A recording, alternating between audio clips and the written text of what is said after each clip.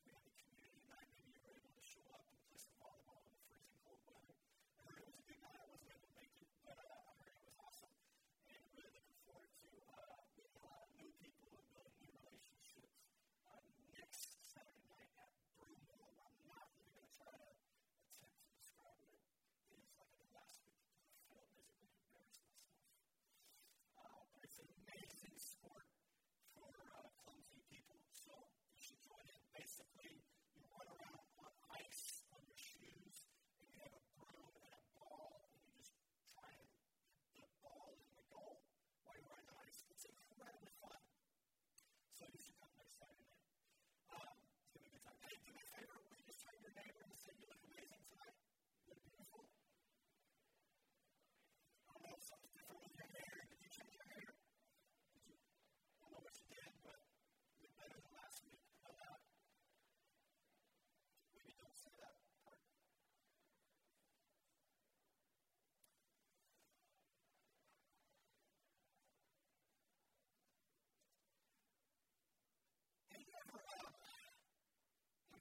Have you ever needed to get something off your chest? Like, okay, it's happening tonight. Getting things off your chest tonight. Have you ever needed to get something off your chest and it was like just really heavy and you just like it was eating at you and you felt like, man, I got to share. I don't know what the consequences are going to be. I don't know what's going to be the result of it. I just got to get it off my chest. You ever had that? It's even worse when you were the person, like when you did something wrong or when you did someone wrong and you know you owe them an apology and it just eats at you. Anybody ever had that? Like it's eating at you and I know that was my fault, and then your pride kind of gets you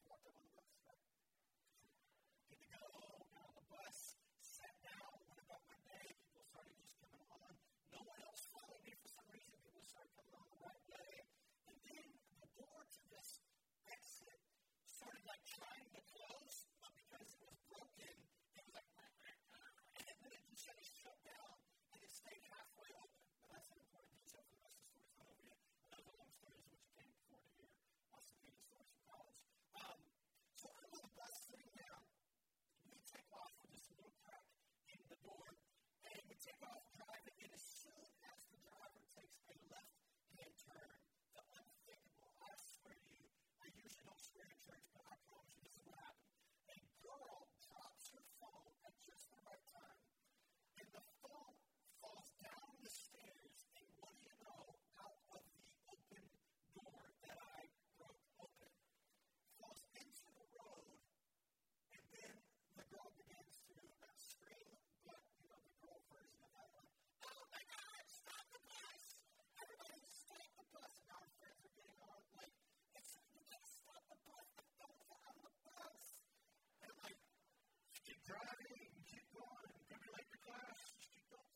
And the girl next to me actually looked at me and goes, like she saw what happened, and I said, you better shut your mouth, girl. And so we just kept driving because nobody had time to stop and look for a broken phone. It was already broken for sure. So the girl freaks out. We keep going. We get to my class, and I get the heck up and out of there as fast as possible. And then while walking to my class, overheard some of the conversation that was going on from some of the people that were on the bus. And I heard these other girls going like, oh my gosh, I just cannot believe, like, the phone fell. Why was the door open on the bus? What is going on? Why is there a door open? And I just decided to chime in. This stupid. I paid good money to go to this school. We can't get buses with working doors. This is ridiculous. That girl ought to sue for us. She ought to sue the school. It's crazy. And then here's what happened. The next semester, I show up to school, and I have a class with the girl who dropped her phone, and it fell out the door. Now, at this point, nobody knows it was me. I guess I was able to enter like a ninja onto the bus without anybody really seeing. So nobody really blamed me at this point. But I'm telling you, I had to go the whole semester, no wait, but I did take this girl's phone. Unbelievable. And here's what happened.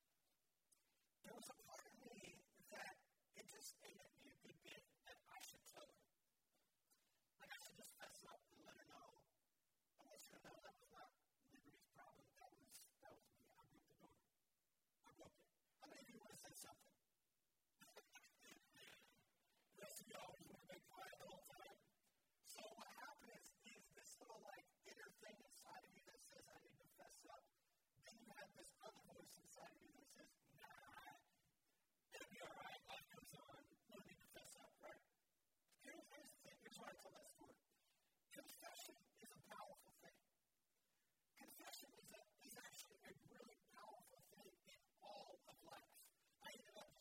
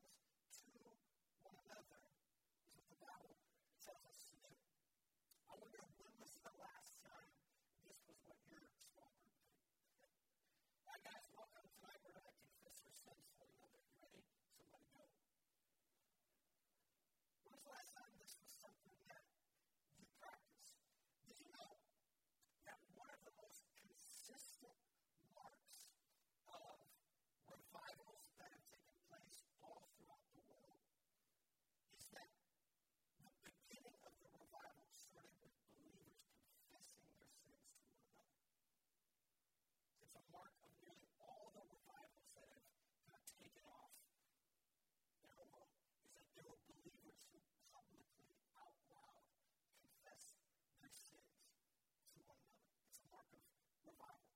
Confession brings prayer and revival. And I want to give you two ways that it does it. Number one is it is a mark. It's a mark of humility, and it opens the door to God's grace.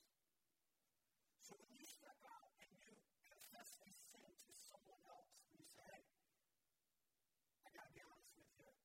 This is my thing. This is where I have fallen short. This is where I have sinned against God. This is my struggle. When you bring that to someone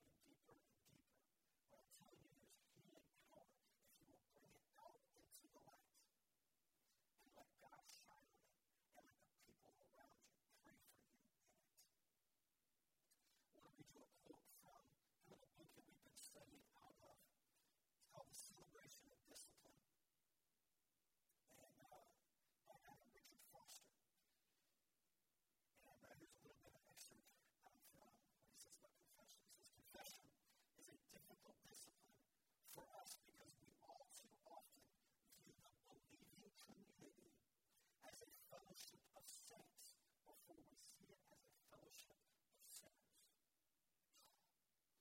We feel that everyone else has advanced so far in the holiness that we are isolated and alone in our sin. We cannot bear to reveal our failures and shortcomings to others. We imagine that we are the only ones who have not stepped onto the high road to heaven. Therefore, we hide ourselves from one another and we live in vain lives of hypocrisy. But if we know that the people of God are first a fellowship of sinners, we are free to hear the unconditional call of God's love and to confess our needs openly before our brothers and sisters. We know we are not alone in our sin. The fear and pride that cling to us like barnacles cling to others also. We are sinners together. In acts of mutual confession, we release the power that heals. Our humanity is no longer denied, but it is transformed. We ought to be the kind of place where you can stand up here and confess your sin to everyone.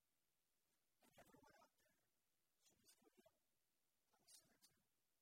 I'm in desperate need of God's grace just like you are. That's the kind of community I feel like we should be. More than I feel like that's the kind of community I know we should be. But before it goes corporate and communal for us, it has to go personal for you. My question is, are you the kind of person that people can come to with whatever their thing is, and you receive it with grace, and you say, I got my stuff too. The second confession that the Bible talks about is not only confessing to one another, but it is confessing to God. And before we talk about confession to God, we have to talk about the redemptive process of Jesus. Most people view the gospel as something like this. We were so bad, so mean, and God was so angry that he had to send someone big enough who could take the right for all of us. I want to tell you that could not be further from the truth. It was love, not anger, that took Jesus to the cross. Let me say it again. It was love, not anger, that took Jesus to the cross. God sent his son Jesus to the cross out of his great desire to forgive your sin, not his reluctance. And Jesus, by taking on the suffering that he did, he absorbed all of humanity, all evil humanity. And in doing so, he healed it, he redeemed it, and he forgave it. And in the midst of the excruciating pain and agony of the cross, he cries out this one phrase. He says, my God, why have you forsaken me? Hear that? Jesus dying on the cross cries out and says, my God,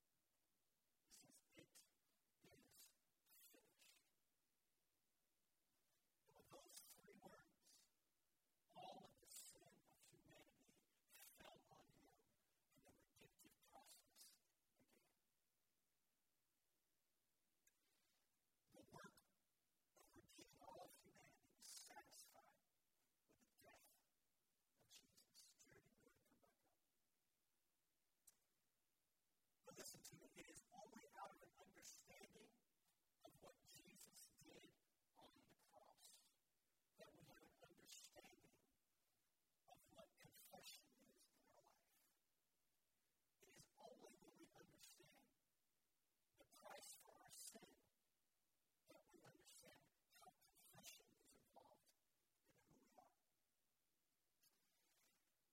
In the 16th century, Protestant Christians